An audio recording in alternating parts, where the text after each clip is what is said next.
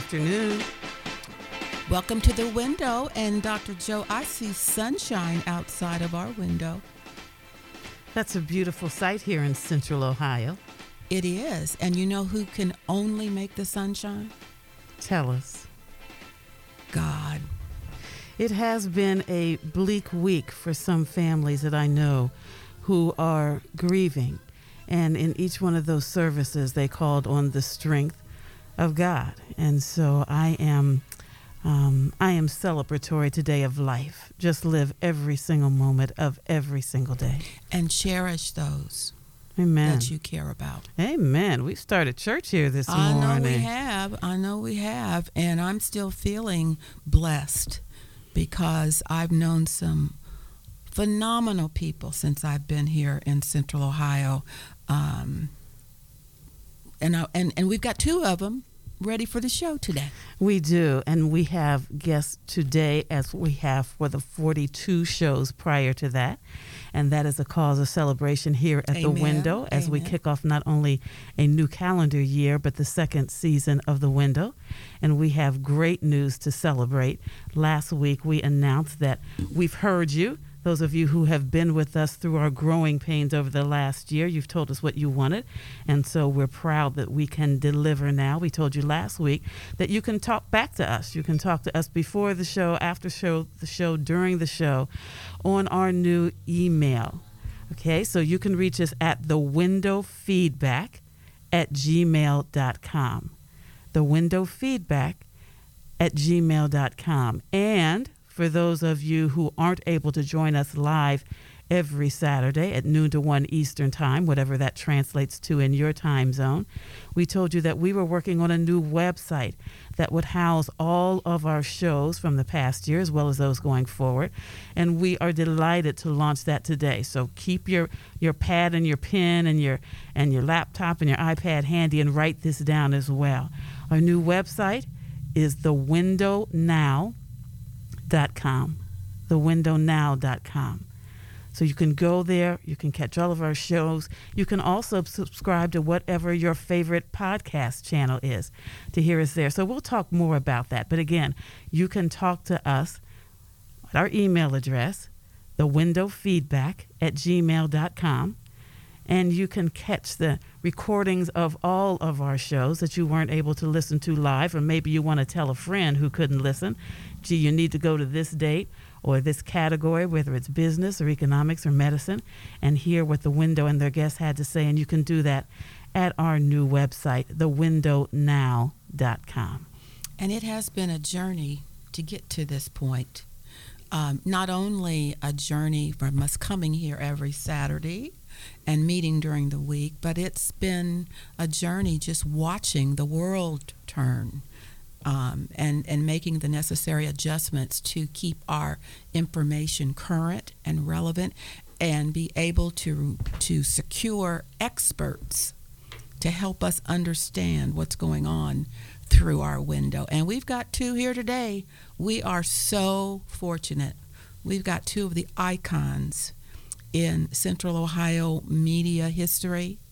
And I can't call them anything but royalty. They are media royalty here. And I think the world of both of them. And I am going to first introduce Ray Miller, former Senator Ray Miller, African-American editor Ray Miller, the African-American Studio. He is a founder of the Change in Leadership organization. He was with the Ohio General Assembly for 16 years in the House of Representatives and 8 as a senator. He's a legislator. He's a community advocate and leader. He's a father. He's a husband. He's members of numerous organizations, including Alpha Phi Alpha Fraternity and Second Baptist Church, and a OSU grad. So welcome, Mr. Miller. I am here. Can you hear me? I can now. How are you? I'm doing well for an old guy. Hey, listen, the alternative is worse. I know you're right about it. We were just talking about funerals. We're sitting in chairs here today, so that's a good thing. But welcome. Thank you for joining us. And now I've got another royalty member from media, and this is Sister Angela Pace. Angela Pace, when I close my eyes and I think of television news, I think of Angela Pace, because she is the queen of all of the media as far as I'm concerned. She's born and bred here in Columbus, Ohio, Columbus Schools, Capital University. She knows the media business from a television angle better than anyone that I know of. She's received just about every honor for being a community advocate. And we are just delighted that you're here with us, Sister Angela. Welcome. Well, thank you so much for having me. I'm in incredible company to be here with Senator Ray Miller, who I've known for about 112 years. But Ray, I don't know about you, Ray, but whenever anybody uses the words expert and royalty, I start to get nervous. The expectations are high. I am with you. Yes. I'm with you on that. But people trust you. You know that? We trust you in the media. It's a wonderful thing, especially in this environment today. Trust is a coveted attribute to have, and both of you have that. And that's why we're glad that you're here today on The Window. Can I say a word about that? Can I say a word about that now? Yes. I think you're right on target in raising that word trust. I talk to a lot of political people and would-be political people in particular who come by the office and they tell me that they're going to run for this. And the question is, do the people know you and do they trust you? Mm-hmm. And if they've not had any interaction with you at all, then they just say, okay, here's another person who's running, who hopes to be on somebody's podium, have a microphone in their hand. They don't have that feeling that this individual will go to the table and speak on their behalf and have an agenda on their behalf to ensure that we progress from where we are to where we need to be.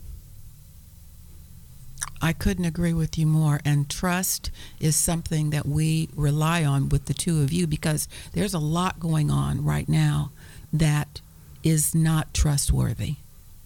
Indeed. And people saying that a lie is the truth, and with a straight face. But I digress. We're going to try to stay on point today, although we have thousands of things we would like to talk to you about. We're going to talk about Martin Luther King and his legacy and where he went and where he ended up and where we are in comparison to his legacy. So I am going to hand the mic over to my dear sister, Sister Jo, to get this party started.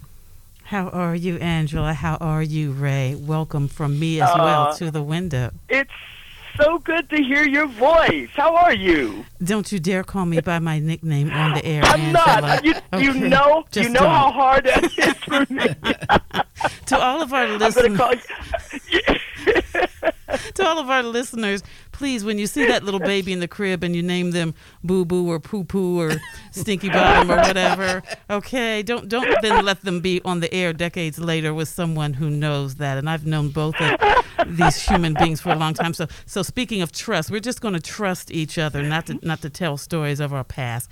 And we are going to just cut right to the chase scene about that dream that Dr. King had. And some of our listeners weren't even old enough to remember him talking about that live, but certainly they've heard about it. What is the state of the union in the United States today from each of your perspectives? I'll start with you, Brother Ray, since you have both the media background and the political background. And Angela, I'm sure you will jump in as well. I know that we don't have a lot of time, so I'm going to dispense with some side issues.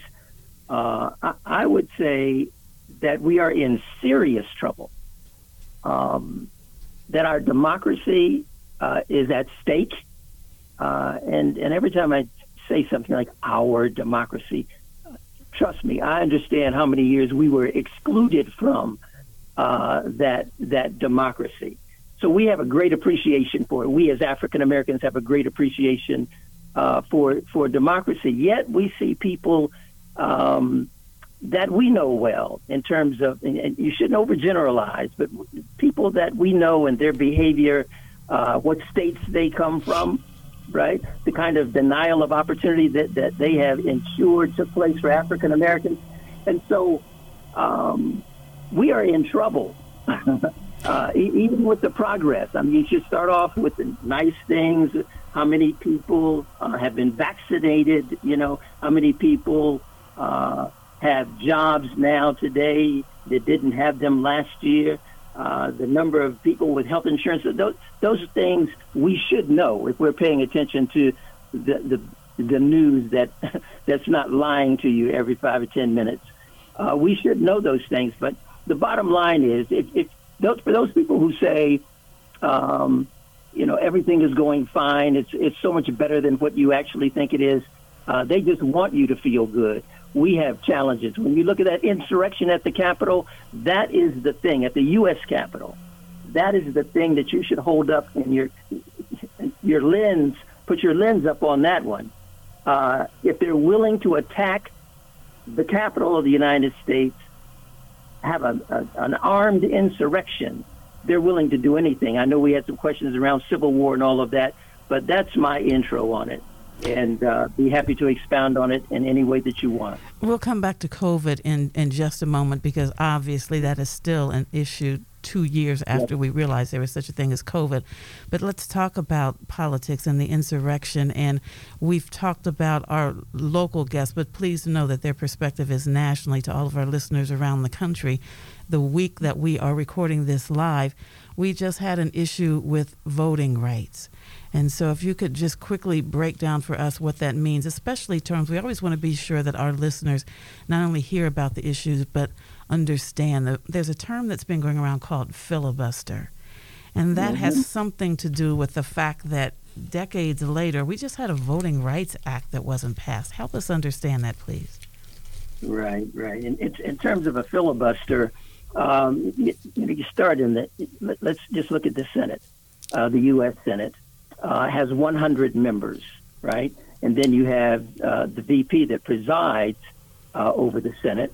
And in terms of the filibuster, it's been used, as so many things have been used, to stop progress on the part of African Americans.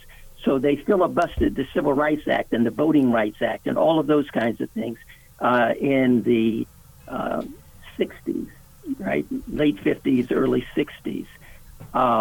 We had a situation here last week in a vote, and the people who were taking sides against humanity almost, and voting opportunities and progress being made in the political arena, those folks were crystal clear that they were going to filibuster. And numerically, simply what that means is having 50 votes, right? 51 if you get the VP voting on your behalf. So that's essentially it. It's a strategy to delay. It's a delaying tactic that is used to keep your opposition from moving forward and staying locked in the past. It kind of breaks down, today to southern states and naturally the Republicans and northern states, right? We'll go back to the Civil War. I'd like to talk about that. But that's where the filibuster piece comes out of it, is using your position to delay progress and making sure that you have your votes, right? There's so many people who talk about things don't have the votes. And so making sure that you have that 50 votes that's necessary, and it's typically have been used against African Americans and our progress in this country. So let's connect the dots. Ray, when I think about the filibuster, I think about some of those old movies, Jimmy Stewart and Mr. Smith Goes to Washington, where he stands and filibusters for like a day and a half, and he's not allowed to walk away from the podium. And so I've got those kinds of images in my head when I think about filibuster, and the fact that we are still talking about that being a tactic, and as you said, being a tactic that hurts us. We're still talking about in 2022. That sickens my stomach. So connecting the dots between what you all have said, we started out talking about serious threats to our democracy, one of them being that in the last presidential election, despite what our lying eyes saw as it relates to the vote count, as it relates to the courts saying, no, there was not fraud, that there were folks who stormed the Capitol saying, gee, the election of a new president, which is the hallmark of a democracy, should not have happened.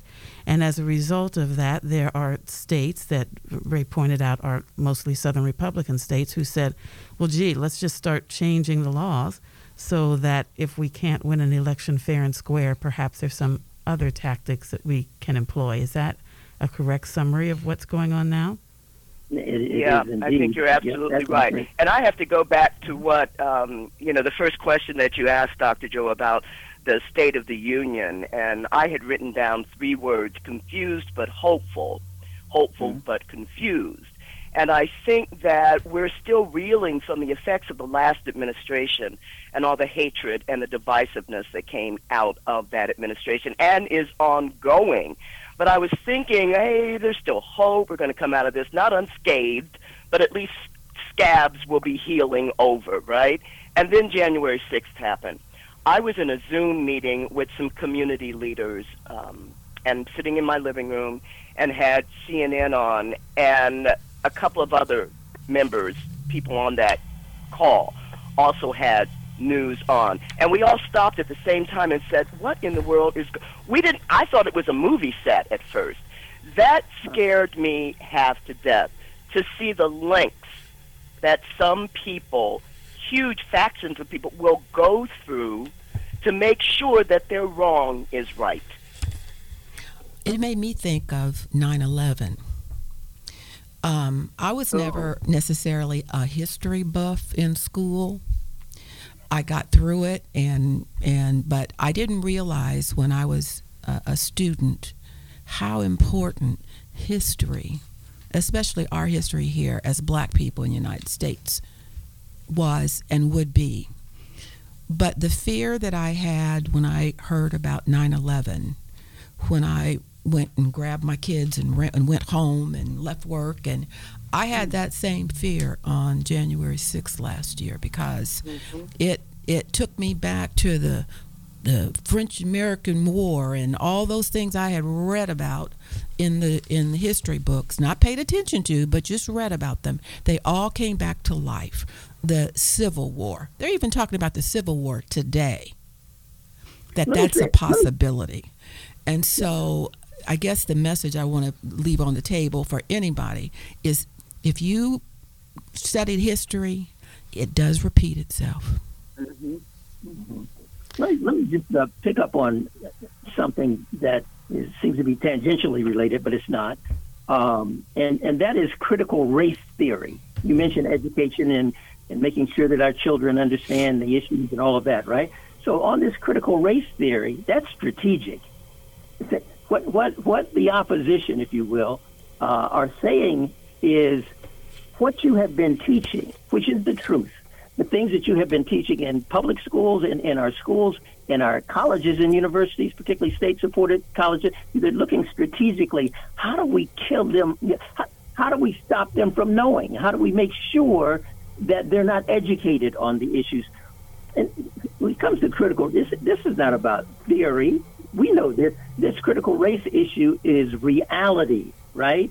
It's racism in the United States of America. It's the racism of lynching and voter intimidation and employment discrimination and segregation and Tuskegee syphilis experiments and redlining and all of those issues and policies and strategies and political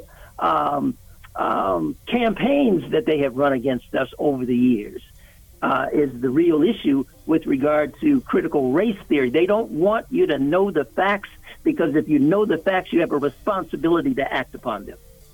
We're going to go to a break, which you media people understand. When we come back, Angela, you said the word hope. And I'd like to pick up on that when we come back on The Window. Willows weep not so quietly, but to my surprise.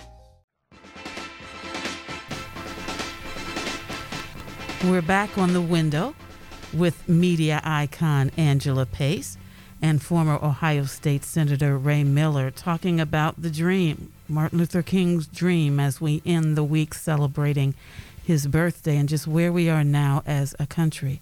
I think everyone listening knows that we are in some dire situations. And so we ended before the break with the word hope. Where is the hope in all this? I love using the word hope because without hope, we might as well just crawl into the bed, pull the covers up over our head, and not even try anymore. So I like to think, as I said earlier, that the State of the Union is confused but hopeful. But it's interesting. It's almost like, well, line dancers will say it's like a line dance almost. 2 steps forward, 1 step back, or vice versa. Slide to the left, slide to the right, cha-cha 2 times. That's what I think. That's almost what I feel like we're doing. Just when I think that I can see the light at the end of the tunnel, either somebody closes the tunnel or puts me in another tunnel. That tunnel somehow just shuts down. And I think that with the murder of George Floyd, one of the encouraging, hopeful things that I saw was not just our people fighting and marching, was all people fighting and marching. That gave me hope to see white people, green people, plaid people, everybody on the streets upset about what had happened in Minneapolis. And to me, that gave me hope. And then out of those protests came actual, real action.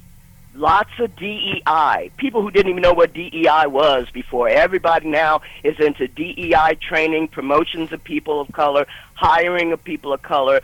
On TV, you saw all kinds of movies about Harriet Tubman and the Tuskegee Airmen, and it wasn't even Black History Month. It was, and people were into these, not just these historical stories, but our stories, our personal stories. I can't tell you how many of my white friends reached out to me and said, "Is this how you've been feeling all your life?" I didn't know. I really didn't know. So that was the hope that I have been trying to feel for the last couple of years. And then again, Ray brought up the insurrection, and that rocked me. That really, really rocked me. Not just that it happened, but that it was being encouraged by the man on Pennsylvania Avenue. I don't care what anybody says. He was encouraging it.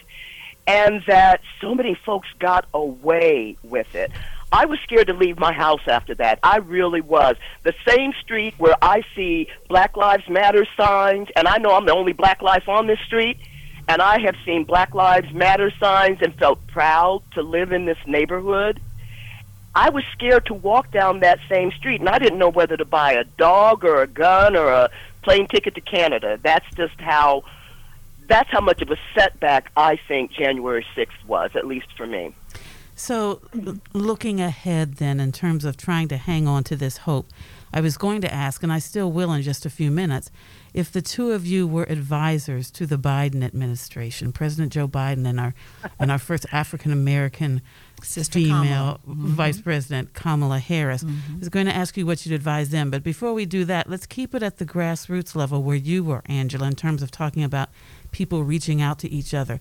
What would you say to our listeners about what they can do to try to bring some hope into this bleak situation that you all have painted for us in terms of where we stand with Martin Luther King's dream right now? I'm telling you, we've got to maintain the momentum. We've got to maintain the momentum. And while we have the floor, while we have the attention, while we have seats at the table, we've got to continue to use it wisely to get what we've been denied for centuries. we've got to make sure that we keep feet to the fire and don't let this momentum wane at all. We've seen it before. We've seen it after some kind of uprising, after Rodney King, after anything major happens, then all of a sudden it's, hey, we're going to make this better for you. And that lasts for a little while till we get comfortable. And then, boom, we're almost right back to where we were. Again, it's like the cha-cha slide. So I would say make sure that we maintain the momentum. But, Dr. Joe, I will say that the one thing, my top priority right now, or my top concern, is our babies. And our babies killing each other and killing other people. That is every night. Now, I've been a journalist, and even though I'm not on the air anymore, I still consider myself an old news hound. Every time I hear that story, and it's the same story, every time I hear these stories, my heart breaks, not just for the people involved, but for all of us, because that is a huge, huge problem right now. That almost destroys the hope, is when you see our babies killing each other and being killed, and thinking that violence, and gun violence in particular, is somehow the answer, the fix-it-all pill that's going to make everything better. How do we make it stop? Oh, jeez. I wish I had an answer for you. We make it stop by being straightforward and honest at all times. And you know, when you sound like you're not putting the whole issue on the table, then people start depreciating with the confidence that they have in you. And what I mean by that is exactly what Angela was saying. I mean, I've been Angela's student for about 50 years in Columbus, Ohio. Right? So when she speaks, I just Y'all say, calling "Okay, us me old." too." I say me too, right? But in terms of the hope, I agree with the last thing in particular that Angela said, and that is we've got to call it out when it's us as well. Okay, when we are the problem, our community and people within our community, you have got to call it out and not be afraid. And so we have too many folks being murdered every night, and I know what that feels like. I had a brother got hooked on crack cocaine, murdered, right behind my house, 169 North 18th Street, in between my house and my church, Second Baptist Church. And so I know these issues real well, and the alcoholism and the drug addiction and all of that. I know those issues, but we got to call out and do whatever is necessary with respect to public policy to change things so that folks can't just run out and get a gun whenever they want to, and then murder someone even within their families oftentimes. Yeah. We've got to address those issues. And the other thing, now here's where I'm going to sound my age right now. We have too much nastiness on the part of our families and our young women. You got to be careful how you carry yourself. You know, that's not dancing when you're crawling all around on the floor, screwing the floor.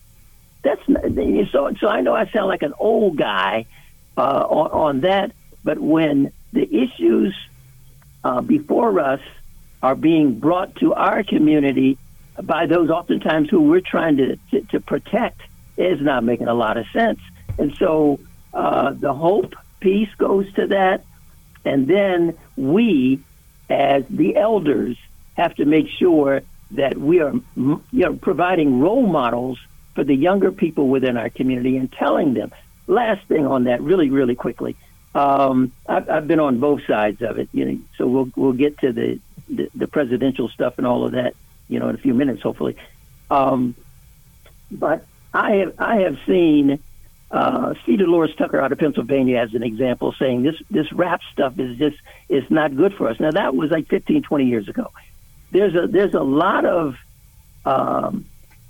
positive things that might come out of a well-written rap, but too often they're not making any sense.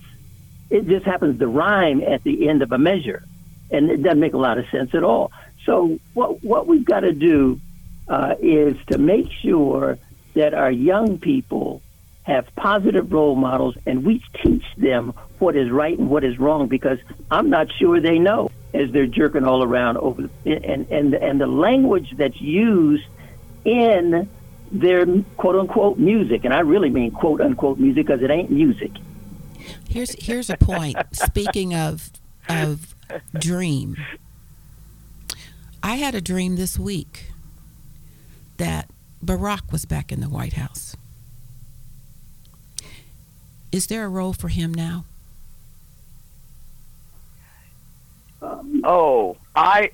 If there were some way, if there were some way that we could create a special political, or it doesn't even have to be political, it can be apolitical position for Barack Obama, because speaking of role models, Ray, that to me is one of the ultimate role models. And I think that what President Obama did while he was in the White House, one thing that will always stand out in my mind was the creation of My Brother's Keeper.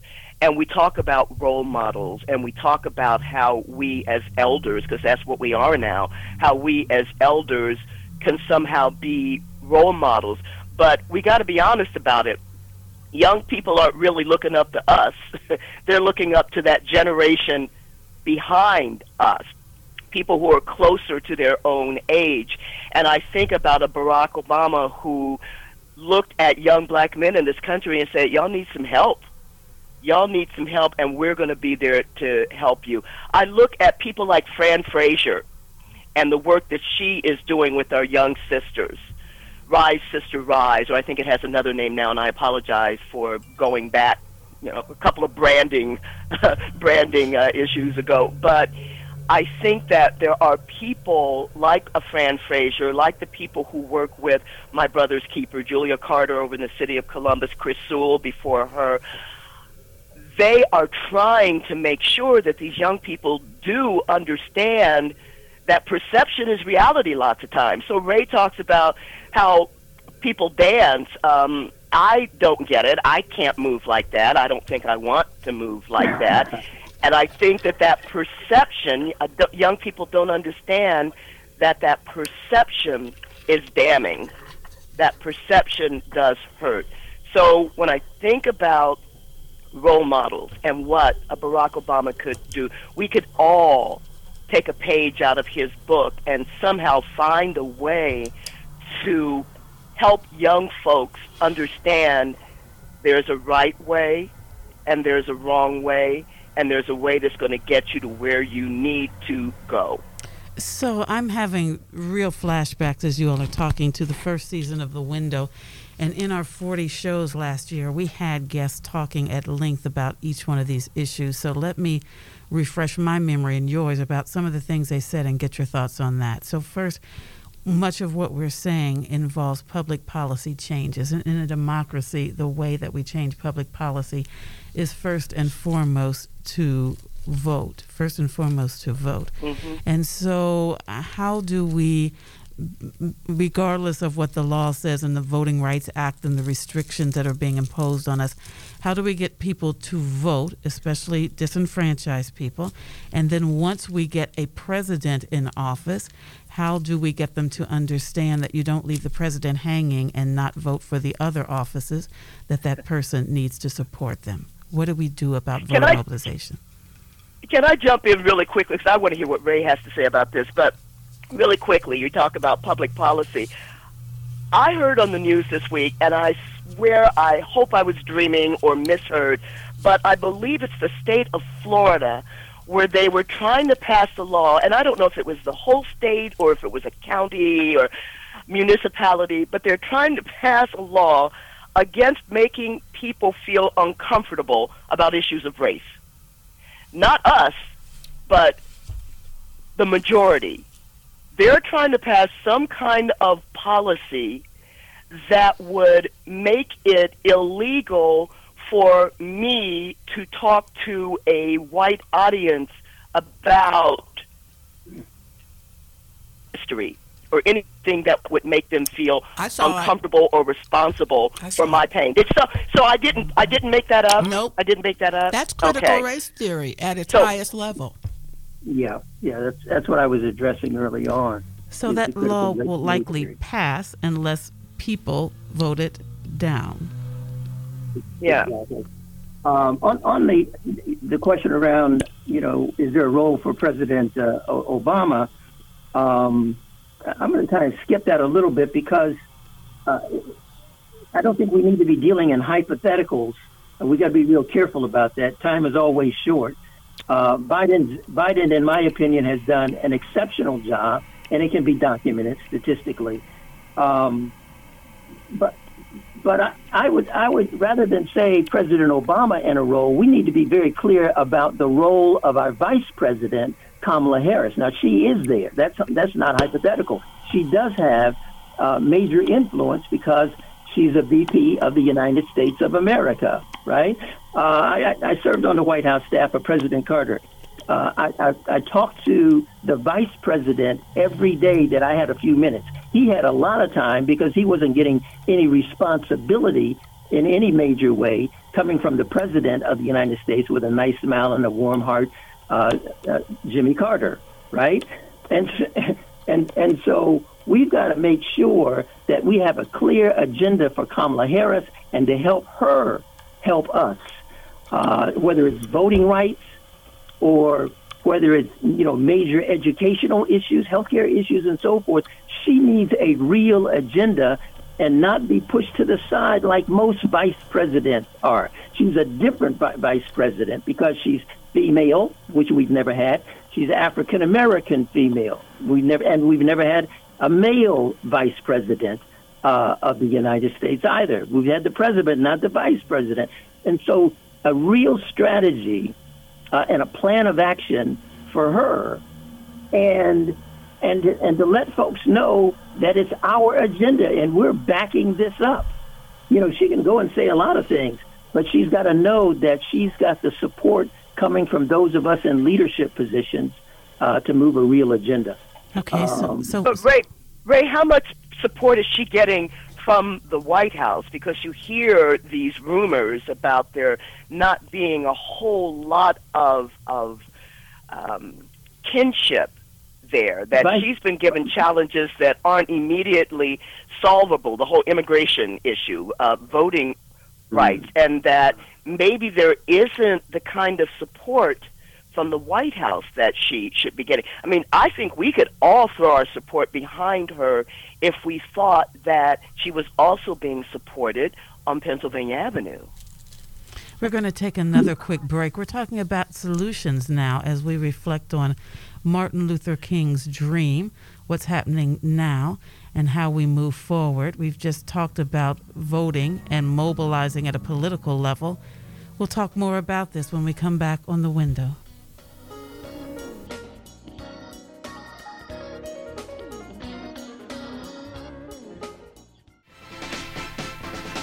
We're back, and I got to put this word out here because I think we're talking about an institution that used to be the center of our lives, and now it's on the sideline, and that's the Black church.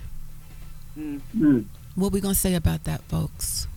I mean, when we all grew up, Sunday morning, everybody got up, put their clothes on, went to Sunday school, church, Bible study, parents were involved. It was the center of our community. And unfortunately now, partially due to technology, I think, there's a lot of empty pews in the churches right now. COVID had something to do with it, but it's a sidebar when it used to be the main event. So what are your thoughts about that? And I'm going to answer that directly and now, because I'm so tempted to go back to putting an agenda together for Kamala Harris. But I'm going to answer your question that you have on the table right now with respect to the church. We had, at most of our major churches, we had something to deal with employment. We had like an employment-related committee. We had education taking place. We had tutoring taking place within the in the churches. We had healthcare programs within the churches, and we have testing taking place right now. If your church is open for individuals that to actually come in and worship. We had transportation for the seniors, and you can go into a lot of churches today, at major churches, and you won't find that. You won't find the services for employment as badly as people need workers right now. I mean, they're paying good wages. They're providing all kinds of benefits. I'm talking about employers and major employers, right? Who are, they're doing everything that they can. Why not go to our church? Why can't our church have a program that deals with employment and placing people in these various opportunities that exist all over the city and the state? So employment, education-related, health, housing, transportation-related programs, civil rights. We were doing all of those things, and we can't let a pandemic be the excuse for not doing them today.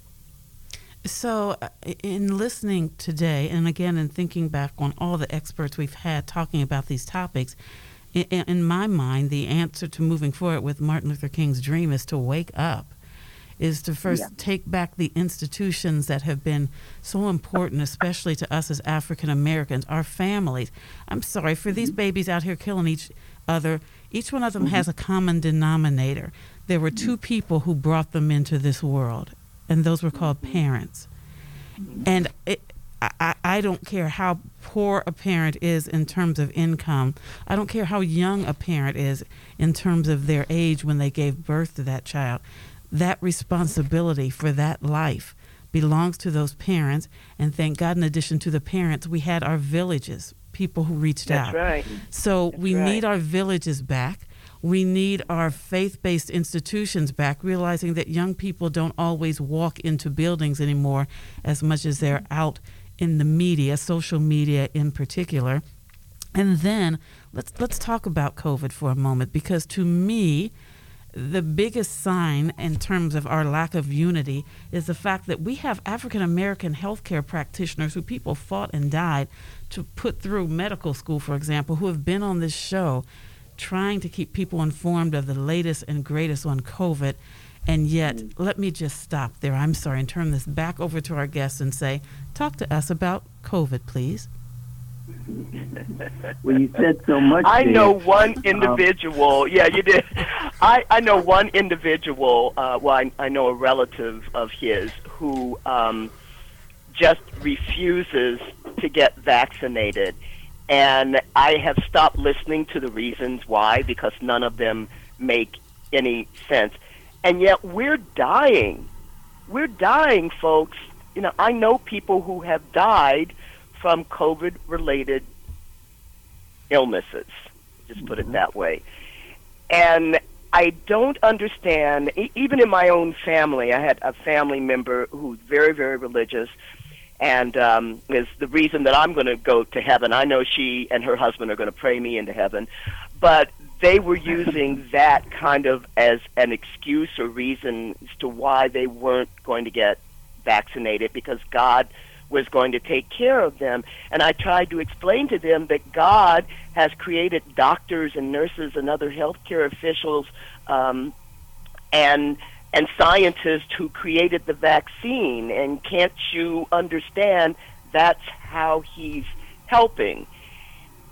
They finally did get vaccinated, thank God, but just that kind of the reasoning, and I'm not taking anything away from faith. Please, I have come this far by faith. My faith, my grandmother's faith, a lot of people praying for me. But I think that somehow we've got to get beyond that and understand that when it comes to COVID ain't no joke. COVID ain't play. COVID keeps reinventing itself. How many different kinds of COVID do we have out there now? Are we going to go through the entire Greek alphabet of COVID?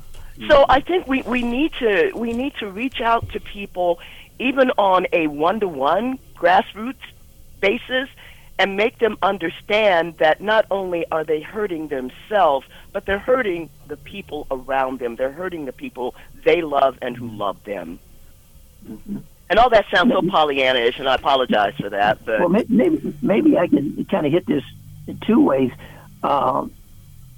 We talked about accomplishments in a sense, indirectly for Biden. 210 million people now vaccinated, and so much of that occurred under President Biden. And the resources that are being provided, the attention that's being paid to it, the direct responses that I see him giving and others. There's so many people who are doing all of our federally qualified health centers. My wife, Marty, is doing a lot of work with a number of people. I don't know all of the folks that she's working with. She does consulting, and Marty's phenomenal. I mean, we just celebrated our 50th wedding anniversary, by the way. I don't know. Oh, congratulations. That's right, 50. And if you can put up with me for 50 years, Lord Jesus. Lord. That's what I was going to. That's sainthood right there. That's sainthood. but Ray, you're bringing up something that I think we've got to plug in right now. It's been a concern of mine because we are all baby boomers. And it seems like the generations that came after us don't have or were not given the priorities for a long, productive life that we were given of do unto others as you would have them do unto you. And spread your joy with other people and be concerned about your family and your friends and your circle and your neighborhood. These values that we grew up on seem to be hiding in the shadows. What can we as a generation do? The generation, our generation had them, but I don't think that they were passed down past our generation. You know, I keep thinking about how the unification that we felt, and we all are about the same age. I think that there was just a sense of unity that we felt as black kids growing up in Columbus. Whether you went to East or South or Central or Eastmore, wherever you went, there was still that sense of unity that I think came out of the revolution. I think that the importance of education that our parents stressed, that was part of what helped us get over. And one of the things that I'll always remember is, especially during the revolution and after the revolution, you could walk down the street, any street in Columbus, and if you saw a brother or sister, you didn't even have to know them. You always acknowledged them. You spoke. Always, hey, how you doing? You spoke, and then you kept on going. I still do that, and I get my face cracked sometimes because, especially with young people, they look at me like I'm about to ask them for money. And I think that when you talk about not passing down whatever that was that we grew up with, that sense of unity and community, that's tragic. I think we need to get that back.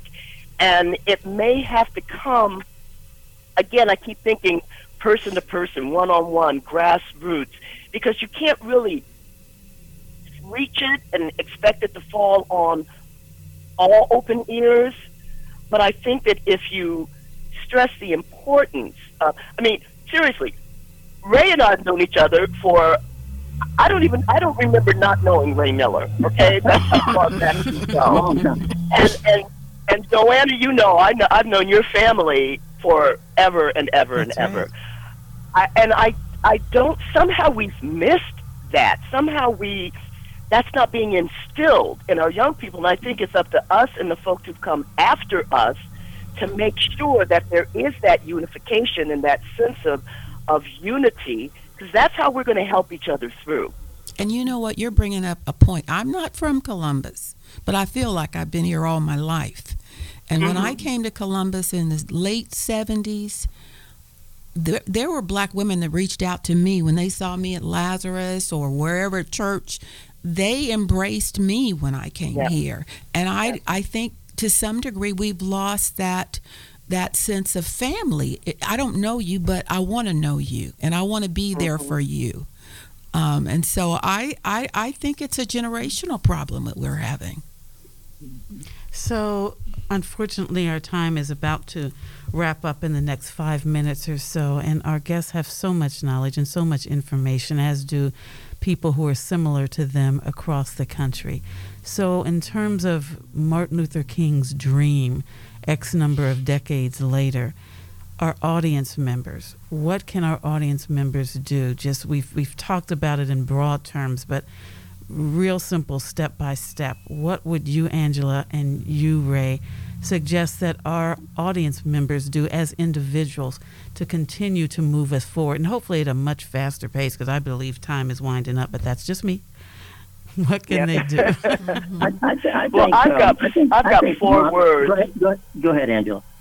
Oh, I'm sorry, Ray. I'm just going to say I've got 4 words. We ain't done yet.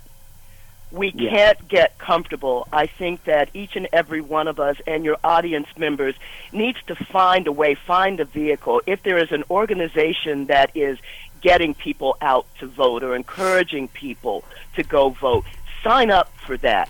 If there is an organization that's trying to encourage folks to go get vaccinated, sign up for that. If there is an organization that needs mentors for our young men and women, sign up for that. You can do so much as an individual. Don't think that you have to have a big checkbook. You can do so much one-to-one and have an impact that you will never, ever, ever expect or believe can happen just doing it one-to-one. Very good advice. I would just use the one word, modeling. I think we could do an awful lot more in modeling positive behavior. And I referenced the church. My pastor's going to say, "Well, you had a lot of things to say about the church. Maybe you should be doing more at our church, right?" But that's the place where we can touch so many people the right way. And there are too many individuals who do not know that. I've heard it in conversation. I heard it yesterday in a conversation, a very important conversation, where people don't know really what the black church is and can be, and how we have always progressed by our engagement within our churches all over our communities. The MLK piece, Dr. Martin Luther King. Boy, we don't have enough time for that. His father was a pastor. His grandfather was a pastor. His father-in-law was everybody was a pastor. And here's this brilliant young man with this incredible ability to communicate and speak so effectively, right? And so he had a lot of advantages, but he wasn't the only one. There were so many dynamic, brilliant, committed young people working with Dr. Martin Luther King. And then he was buttressed by having, the older guys. Whether you got the young Jesse Jackson at that time doing all of the right things, or John Lewis, even more so than a young Jesse, and Reverend Calvin Butts out of New York. Those guys were awesome. So it wasn't just Dr. Martin Luther King. What I'm saying is those who are in leadership positions have to reach out and bring in and not do it the Columbus way, right? This bull about the Columbus way and having everybody on the same page and walking together and all of that kind of nonsense. We've got to do what is right to advance our community. And we do that unapologetically, and then we get real results. We are so sorry that we're going to need to wrap up this discussion today. We're going to do it with some unapologetic plugs, though. First, we're going to unapologetically plug the Window's new website, thewindownow.com. You can talk to us at thewindowfeedback@gmail.com. An unapologetic plug for former Ohio Senator Ray Miller, who's now publisher of the African American News Journal. Please look for that. Go to the website. An unapologetic plug for Angela Pace, Director of Community Affairs for WBNS 10 TV. But we're going to allow Angela to end with an unapologetic plug for her favorite football team. Go, Angela. Hooray! Hooray! The Cincinnati Bengals. as we speak. And maybe by the time people listen to this, the Cincinnati Bengals will have won the Super Bowl. But for right now, let's hope so. Thank you so much to Ray and Angela. We don't thank often enough our in-studio person, our technician, Pastor Wayne Dandridge. Dr. I, I'll turn it over to you to close us out. I was just going to say to Ray and to Angela, anytime you want to have a forum about what's going on with the black community here in Central Ohio, nationally, internationally, we got a lot to talk about. We got a lot to talk about in our generation from our perspective, and we value having you nearby. Keep the dream alive, audience. That means a lot. Thank you. See you later on the window. Be good to yourselves.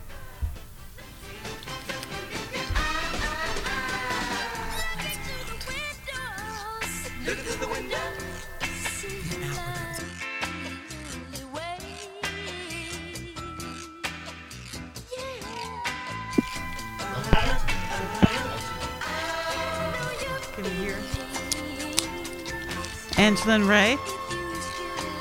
I can hear you. Can you hear me?